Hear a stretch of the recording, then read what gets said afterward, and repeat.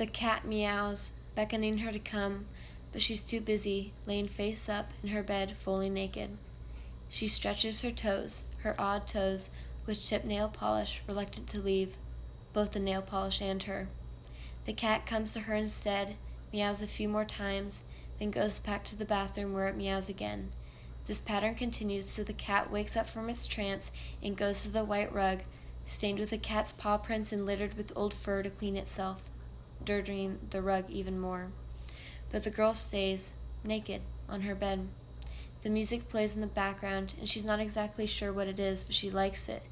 She's always been a music fanatic, but just recently started taking note of all the artists she actually likes. She can't quite name her taste in music. She knows it, she just can't put it into words, like most things. She feels sentimental, not in a sad or a happy way, just is. She cups her small breasts and holds them in her hands. She doesn't wear bras, not because she doesn't like bras, just because she feels like it's much more authentic. She likes the feeling of crying, and sometimes just cries. This is not one of those moments. Instead, she turns and looks at her cat. You know, she says to the cat, cats sleep 70% of their life. She's told the cat this before, and each time the cat doesn't give a fuck, but she says it anyway. She gets up out of her bed and walks to the bathroom. The tile floor feels cold on her bare feet, but she was hot, so she doesn't mind. She stares at her thickly layered eyeliner and scoops some coconut oil out of a mason jar with her fingers. She rubs it around her face, dyeing it black. The cat comes in.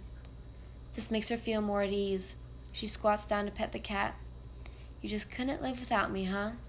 But the truth is, it's her who couldn't live without the cat. That's besides the point. The truth is, I haven't told you everything about this girl yet. Maybe I should tell you now, while she scratches behind the cat's ears with the song Warned You by Good Morning playing in the background. I won't tell you her name, because that's not important. Instead, I'll tell you the name she wished she had. Eddie. Why this name? Because she fully believes that Eddie Sedgwick was her past self. Fully believes. She's not shy. She's just introverted, but not with friends. With friends, she's very lively and compassionate, but doesn't always say the right thing. Sometimes she over-worries and oversteps her boundaries, but this is all due to her compassionate nature. This also makes it very easy for people to open up to her. She doesn't talk in class unless spoken to. She says things in her head all the time, though, that almost everyone would find funny and laid back. She calls this inner voice Sedgwick. You already know why. She likes to read, but to be honest, never has time. I say this in quotations because she does have time.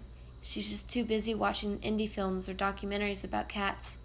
Oh, and something she finds pretty significant? She has a pixie cut. She loves it, and she hates it. It all just depends. But don't all things? Okay, back to the bathroom. She wants to rub the coconut oil all over her body, but doesn't because she knows that's not rational. Instead, she hops in the shower and lets the hot water run over her body. She drags her fingertips along the hidden curves that only she has explored and only her fingers will ever fully understand. She hops out of the shower to see the cat looking all bug-eyed at her. She grabs her phone and hops on the couch to text him. He's not someone she's attracted to, but he is someone who she can talk to about all the weird shit you only see at night. In fact, she is at a very confusing place in her life right now. She hasn't liked anyone in particular for quite a while, but knows she's attracted to both sexes. She hasn't told any of her friends this except her best friend and her aunt. They are all very accepting people, but they don't believe her. All girls are bisexual at some point in high school, she remembers her favorite aunt saying. After that, she didn't talk about it much, but has definitely thought about it. The end result? Confusion, and the overall decision to not put a label on it. She runs her hand through her shaggy pixie, debating whether she should cut her bangs short, giving her an Audrey Hepburn look. She checks her phone, expecting to see a snap from him, but instead sees the clock. 1:50. Fuck. She puts her phone down, slips on some PJs, and crawls into bed with heavy eyes. The cat falls asleep next to her. She gets woken up by the ringing of her alarm. Snooze. The cat jumps up on the bed. Go away. She turns to the other side of bed, and the cat follows suit. Her mom walks into the bedroom. God, it's a mess in here. And what were you doing up so late? Her mom then flips the switch to turn the bedroom lights on, but all the bulbs are dead, so nothing happens. She yawns her way out of the bed and lays on the pile of clothes on the floor.